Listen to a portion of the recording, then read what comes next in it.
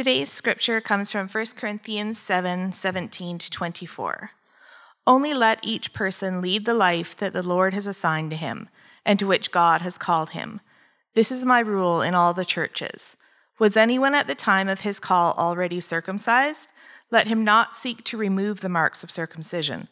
Was anyone at the time of his call uncircumcised? Let him not seek circumcision.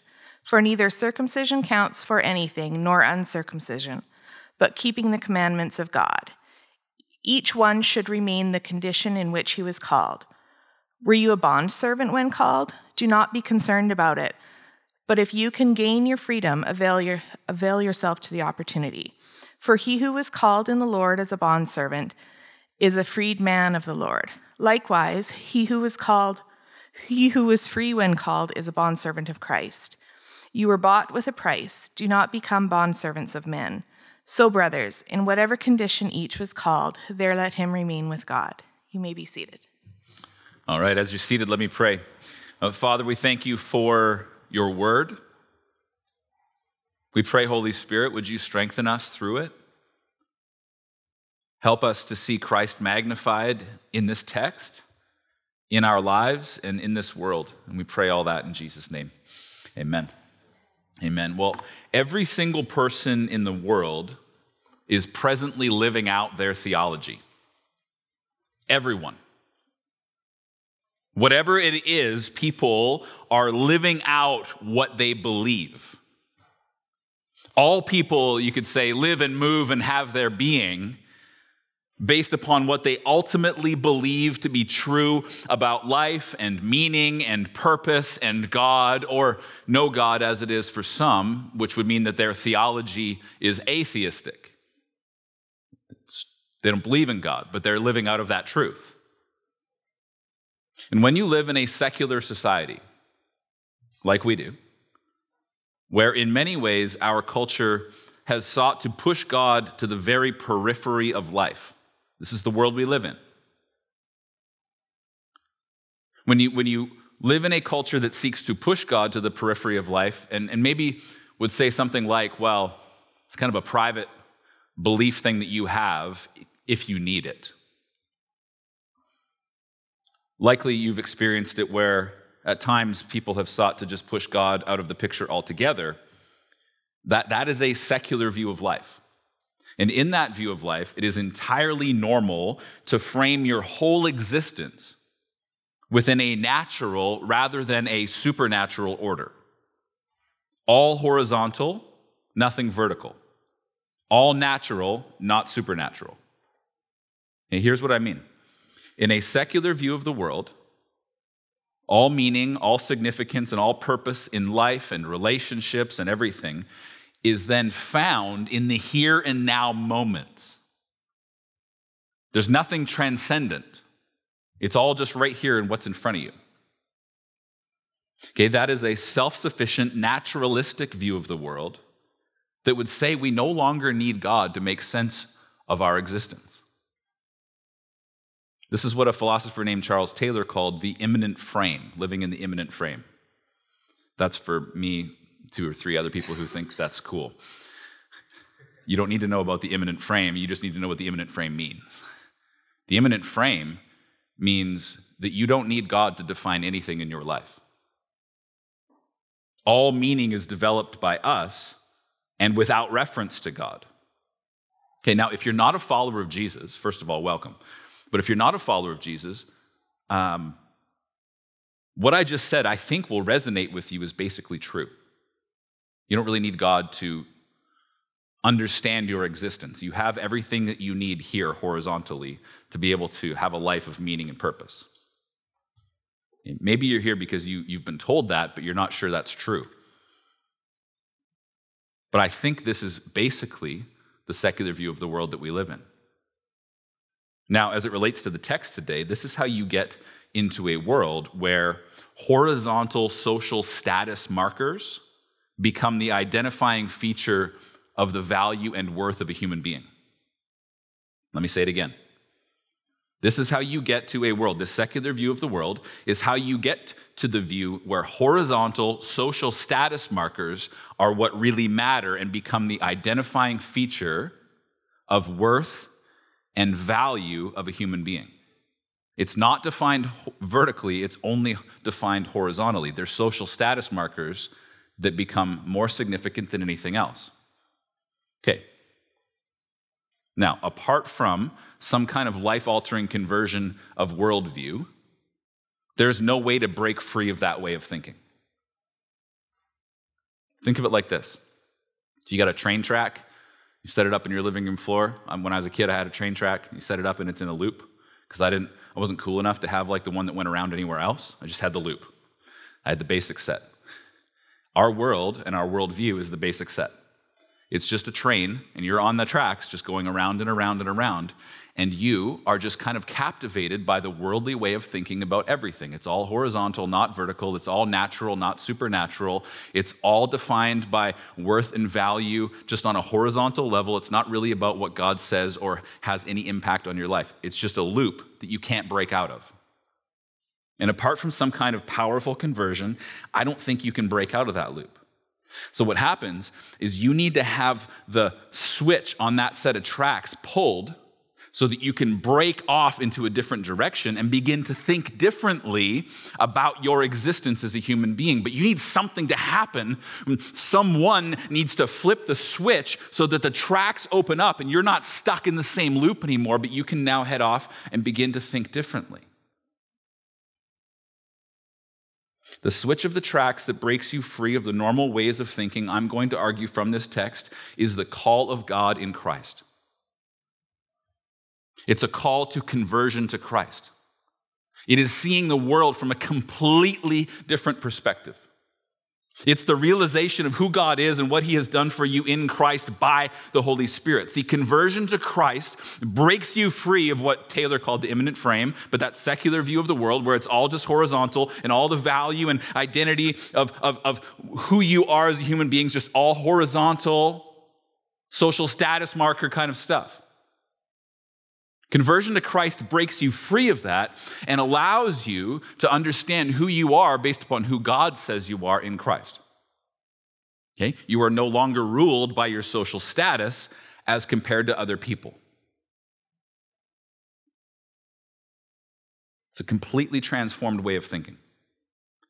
Okay? And we have that in the gospel. This is ours if we will take hold of it. So today we're looking at how our identity is in Christ, not our social status.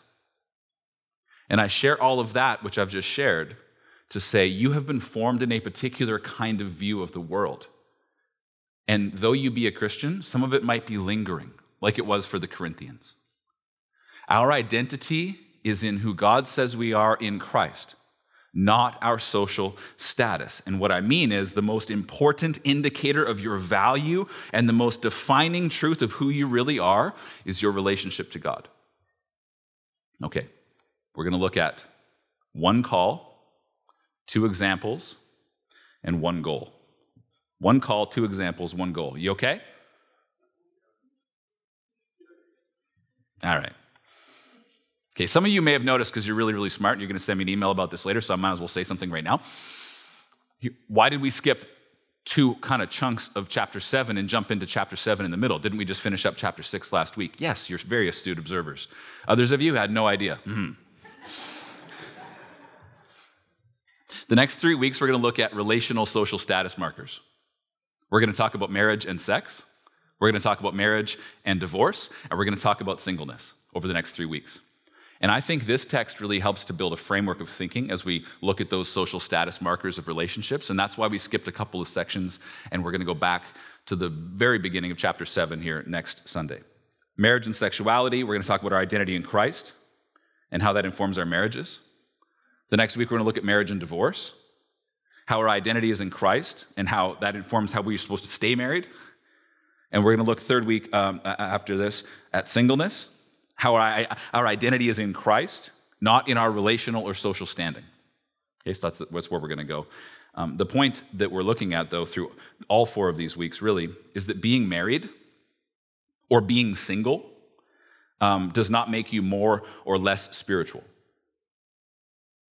This is saying that you cannot allow a relational social status to define somebody's worth or value in this world. So that's what we're going to talk about for the next few weeks, and that's why we're in this text rather than starting out. Okay, one call. That was a very long intro, and you hung with me, and I love you very much for it. Okay, one call. Let's look at the text. It's always a good idea. Verse 17. Only let each person lead the life that the Lord has assigned to him and to which God has called him. This is my rule in all the churches. And when you're living on that loop of secular society that I talked about, and when you know that you need to break free of it because you're just going around and around and around, when you're circling it and you're being defined by the social status of the situation that you find yourself in, what you need, again, is that switch that pulls you out of the loop and allows you to head a different direction and to understand that there's a different way to be human. This is actually a radical idea. It draws you out of being merely defined by horizontal status comparisons, and it elevates you to consider who God says you are in Christ. Okay, I'm belaboring this because if you get this, it'll change the way you look at the whole world. Back in chapter 1 of 1 Corinthians, in verse 9, it says, God is faithful, by whom you were called into the fellowship of his Son, Jesus Christ our Lord. We're talking about that same calling here in chapter 7. It's the call to salvation in Christ. It's the call into relationship with God by the Holy Spirit. Now, when you come to Christ, when you answer that call, when you are saved, I don't care how you want to talk about it, when you're converted to Christianity, you found yourself in a particular social situation and status in life. You're rich, you're poor, you're male, you're female, you're employed, you're unemployed, you're married, you're single. I don't know what social status you found yourself in life, but your conversion to Christ did not rip you out of that social situation. So when I came to Christ, I was a single 19-year-old. And then I came to Christ and I was a single 19-year-old. Do you see what I'm saying? It doesn't change the social status that everybody else defines you by, but it changes everything about the way you view the world. When you come to Christ, when you answer that call, what it means is that you are not primarily defined by that social situation any longer. When you come to Christ, when you answer the call, it means you are not primarily defined by that social situation anymore. How? Okay, toward the end of the text, which we're going to work toward, verse 23, it says you were bought with a price.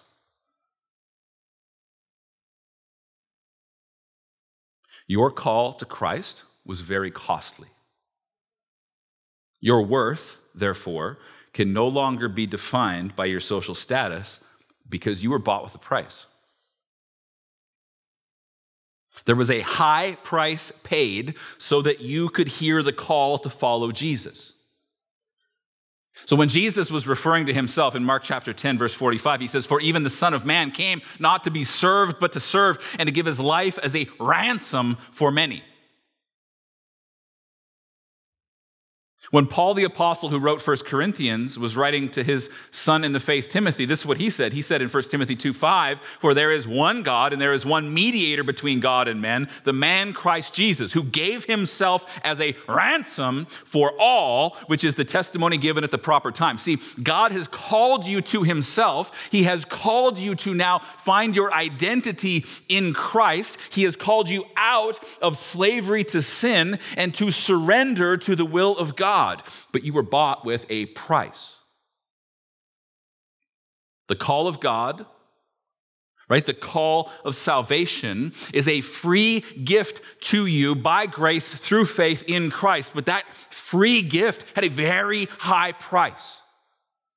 Jesus' death in your place and for your sin was the ransom price for your freedom from slavery to sin. So please hear me when I say this. The price of your salvation was far too high to keep letting social status be what consumes you and validates you and gives your life meaning.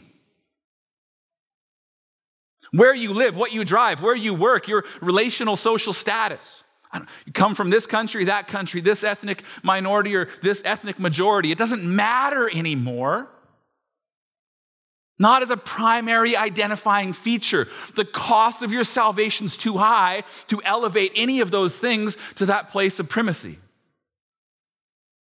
Find your identity in Christ. It doesn't do away with all those things. It just allows you to have a new way of understanding what it means to be human. One call with two examples. There's two examples in the text as Paul's trying to explain this to the church of God in Corinth. Two examples, we're talking about the call of God, the call to salvation in Christ, the call to come into a relationship with God by the Spirit. See, the argument of the text is that your life is far too valuable and the cost of your salvation far too high to continue to look at cultural, social markers to validate your worth. How many followers you have on social media, how beautiful you are, how not beautiful you are, how fit you are, how not fit you are, how rich you are, how not rich you are. You pick the social status marker, and I'll tell you, it is not worth anything compared to Christ. Don't let those things shape you. Education, intelligence, lack of education. Pick them. They all pale in comparison to the surpassing worth of knowing Christ Jesus our Lord. Paul's argument in the text is that your identity is in Christ, not your social status. Here's two examples he gives to explain. Circumcision and slavery. You woke up thinking about both of them today, so we need to address it. Look at the text. Verse 18. Was anyone at that time of his call already circumcised? Let him not seek to remove the marks of circumcision. Was anyone at that time of his call uncircumcised? Let him not seek circumcision. For neither circumcision counts for anything nor uncircumcision, but keeping the commandments of God. Each one should remain in the condition in which he was called. Okay.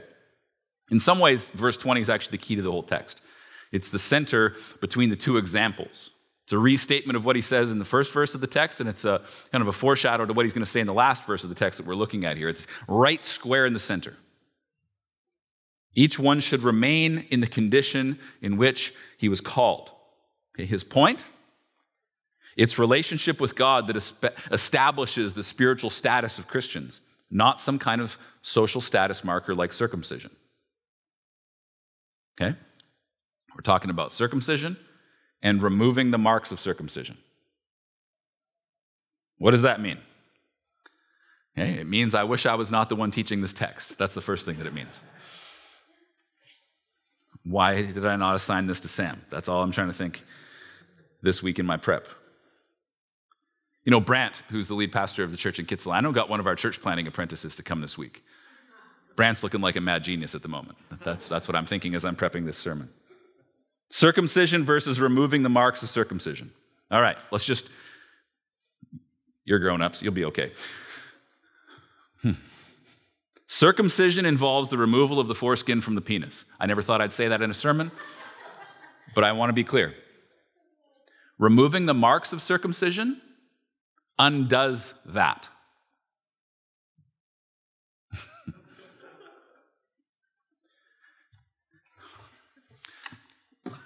It is drawing the foreskin over the tip of the penis once again.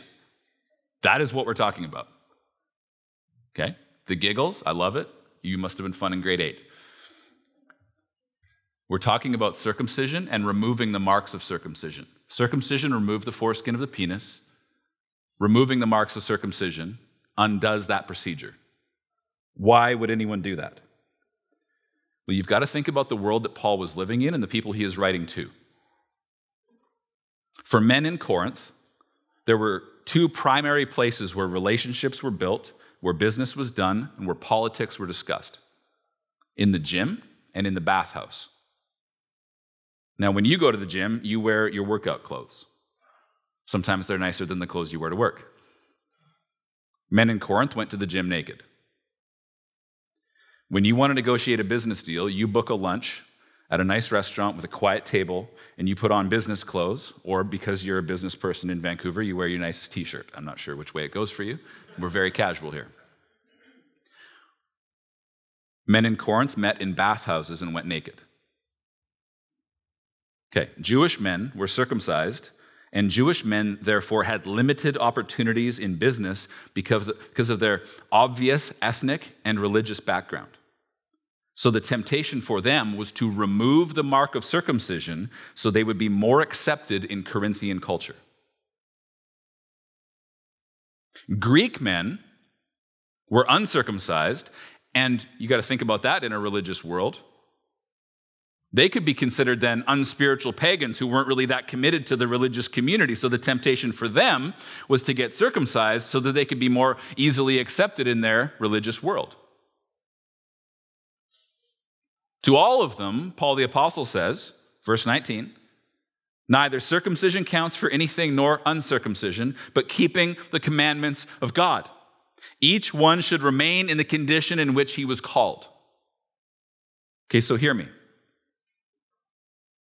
If you are in bondage to religion, and I mean religion in the worst use of that term. I mean it in the sense where humanity tries to claw their way up to God in their own strength, where you try to prove yourself to God, where you try to prove yourself to other religious people that you are good enough, where you try to make yourself good enough to be accepted by a holy God. And you think that getting circumcised is really going to show that commitment. I'm saying to you, if you are in bondage to religion, you might consider getting circumcised to prove to others how spiritual you really are. If you're in bondage to culture, you might consider trying to remove the marks of your circumcision to prove how free you really are. And Paul says your identity is in Christ, not social status markers. The point Paul's making is if that's you and you think your spiritual status comes down to some kind of status marker, Paul's saying to the church in Corinth, some sort of human-centered status marker, that really tells you your identity and your worth and your value before God. He says you underestimate what God has done for you in Christ.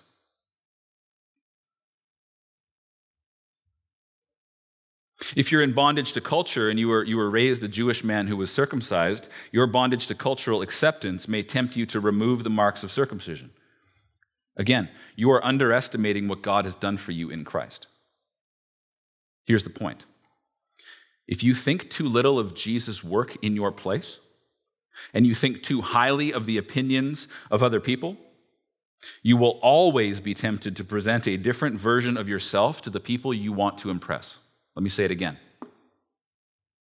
If you think too little of Jesus' work and you think too highly of the opinion of others, you will always be tempted to present a different version of yourself to the people you are looking to impress. So what's your temptation? Could be either, and it could be both.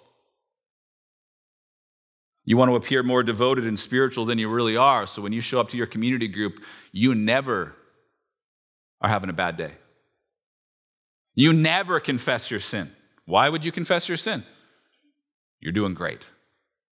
Big smile, put on the mask, everything's great. Oh, just praise God, everything's awesome.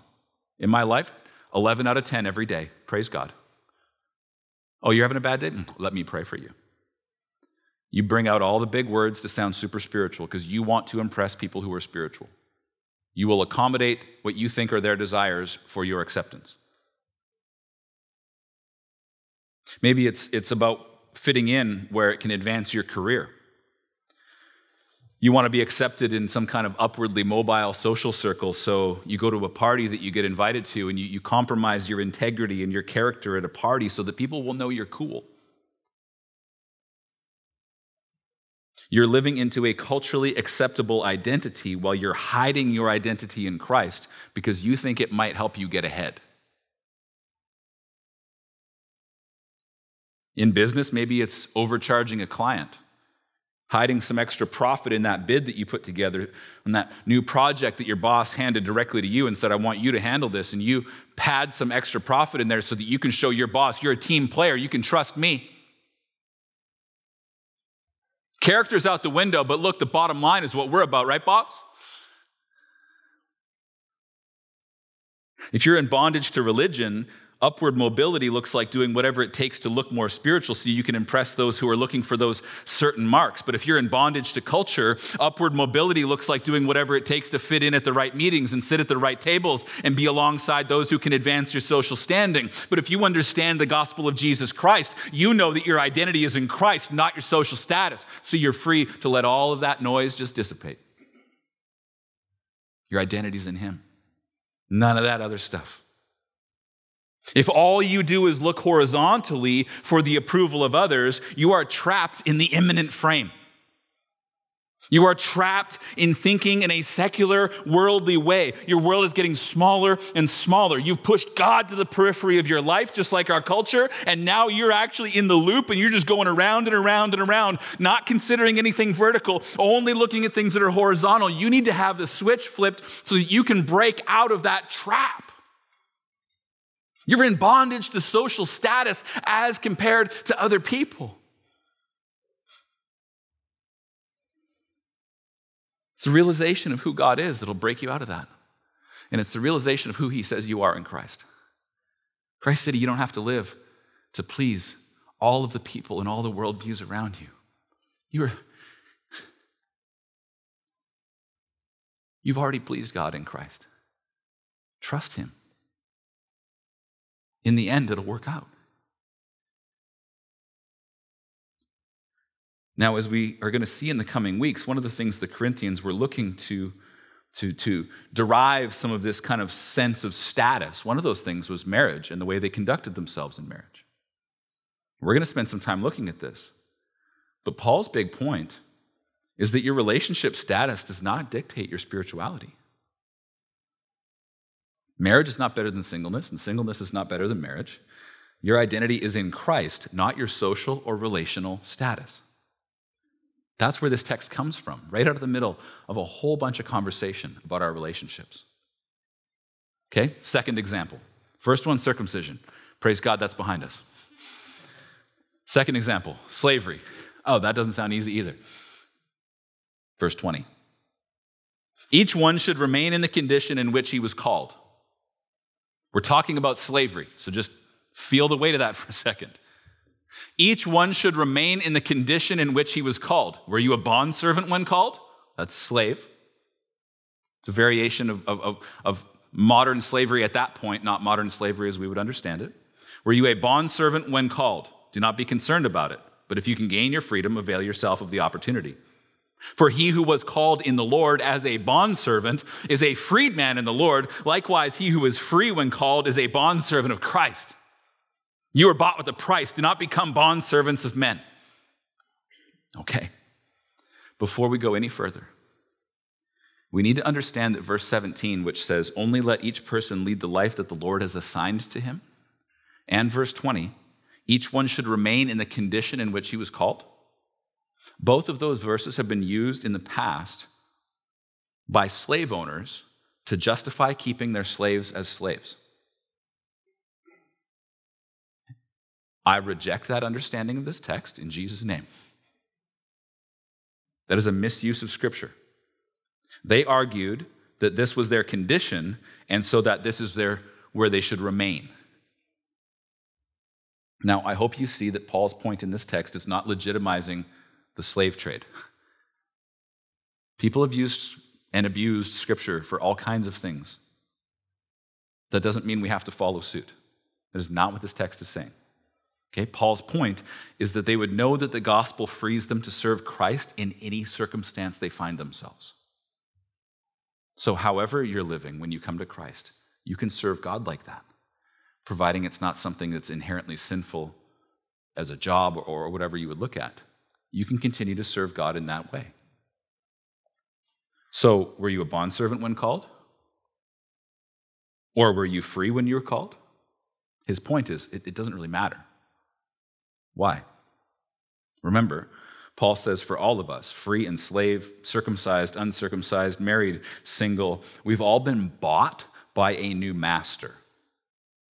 So now it's true that there is a new reality that is greater than the condition of your life.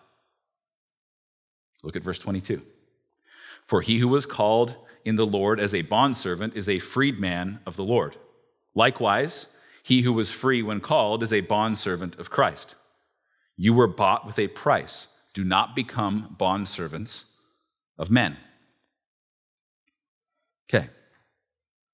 In Christ, if you are a slave to an earthly master, he is saying you are still free in the Lord. In Christ, even if you are free before all earthly masters, free from all earthly masters, you are a slave to Christ. Your identity is in Christ, not your social status. We see this throughout the entire New Testament in the way that Paul writes about slavery. There's slaves who are serving in high levels of church leadership and stuff like that. They're not looked down upon in the church because of their social status, because their identity is in Christ. Slaves were people of low estate in Corinth. They may actually have been respected in some ways, and in other ways they may have even been governing important affairs of the day. But they had a master, and so they were seen in that light. So on one hand, he says, if you are in Christ, don't let anyone look down on you. You've been ransomed, and you've been freed where it really matters. You don't have to change your social status to be accepted by God or to be accepted by God's people, the church. He says if you can gain your freedom, you should go for it, but if not, that's really okay. The most important status marker is no longer your earthly master, but the truth that you are chosen and called and saved and loved by your new master, Christ. And then on the other hand, he says in verse 23, you were bought with a price. Do not become bondservants of men. Yeah, there was a real temptation in a place like Corinth to sell yourself into slavery to a person of high social standing so that you could be part of that influential community of people. Selling yourself into slavery meant you had a place to live, 3 squares a day, and sometimes it was an upwardly mobile act. You could actually, over time, elevate yourself because you're at the right hand of somebody powerful. So for a person of low social standing, it could be a pathway to upward mobility, to boosting your social status. And I want to be clear, Paul is saying, don't do that. That's not your goal. Your identity is in Christ, not your social standing. If you're a slave, you can serve God. You can be free. That's great. If you're free, you can serve God, but don't enslave yourself to someone for a social status boost. You've already got everything you need in Christ. If you're keeping score with the right scorecard, you don't need the social status boost that selling yourself into slavery is going to bring. If you're keeping score with a secular scorecard, that might seem tempting and make a ton of sense to you. You were bought with a price. Your life is not your own. Stop thinking like everyone around you, trying to scramble to the top of the social status pile, thinking that that's going to solve all of your problems. Don't get trapped on the secular loop chasing worldly status. If you value what the world values, you will end up in bondage to the world. But if you understand your status in Christ, you will remain free. That is good news. Jesus talked about this, Matthew 16:24. Then Jesus told his disciples, if anyone would come after me, let him deny himself and take up his cross and follow me. For whoever would save his life will lose it, but whoever loses his life for my sake will find it. For what will it profit a man if he gains the whole world and forfeits his soul? Or what shall a man give in return for his soul? We're not playing games here. Who do you serve? There's one call, there's 2 examples, and third, there's one goal. One goal. Verse 24. So, brothers, in whatever condition each was called, there let him remain with God. If you're keeping track, that's 3 times in this text he said the same thing. We should listen. In whatever condition each was called, there let him remain with God. Okay, the whole point of this whole section is really twofold. First, understanding that trying to change your status to be accepted in the world will never satisfy you because your identity as a Christian is found in Christ, not your social status.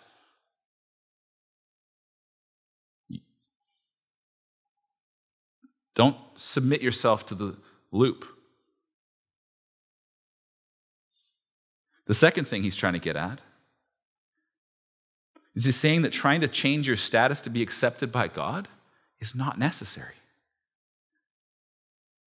You don't need to change your social status so that God will accept you.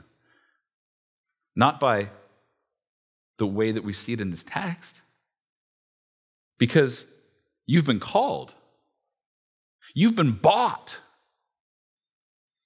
In Christ, you've been supremely loved in a way that transcends all other defining features of any kind of worldly status that you could ever hang on to.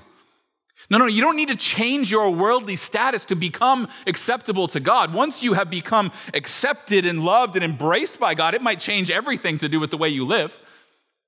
But you don't need to do that to be accepted.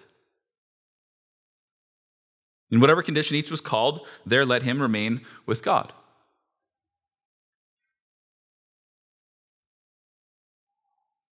The things that we allow to define us on horizontal terms are not things that prohibit God from loving you. Are you rich? Are you poor? Are you married? Are you single?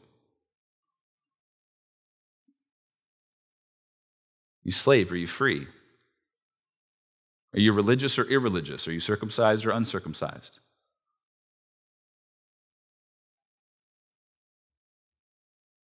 You don't need to change that stuff so that God will love you. I think it's important you hear that today. Some of you aren't followers of Jesus, and you're looking around the room thinking, what do I need to do to get in on this? Oh man, just let him love you.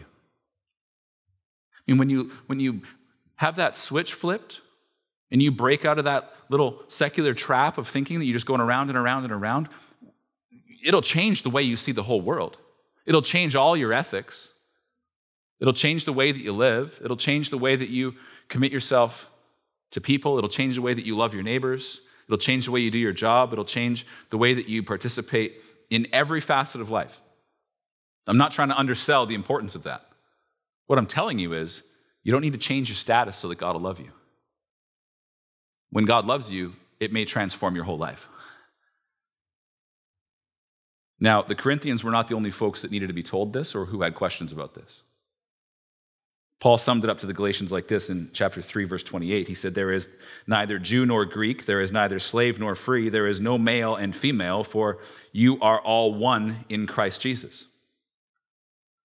And he summed it up to the Colossians like this. Here, there is not Greek and Jew, circumcised and uncircumcised, barbarian, Scythian, slave, free, but Christ is all and in all. Your identity as a Christian is found in Christ, not your social status. So what do we do about it? Verse 24. I love this. Remain with God. Remain with God. Dwell with him, abide with him, make your home in him. You are with him and he is with you. Over the next 3 weeks, we're going to see that there are implications for understanding that as we relate to other people in our marriages and in our congregation, in our community. And I want to say that Christians, therefore, because God is with us and we are with him, don't live as single, married, or abandoned. They don't live that way alone. You're not alone when you're with him. God is at your side. So you might be single, but you're not alone. You might be in a loveless marriage, which I think is the loneliest place to be, but you're not alone. You might have been abandoned and you might be divorced. You might be a widow, but you are not alone. Your life is defined by the call of God to come into relationship with him, to remain with him, knowing that you can successfully and faithfully serve God in whatever situation you find yourself in. Remain with him, Christ City.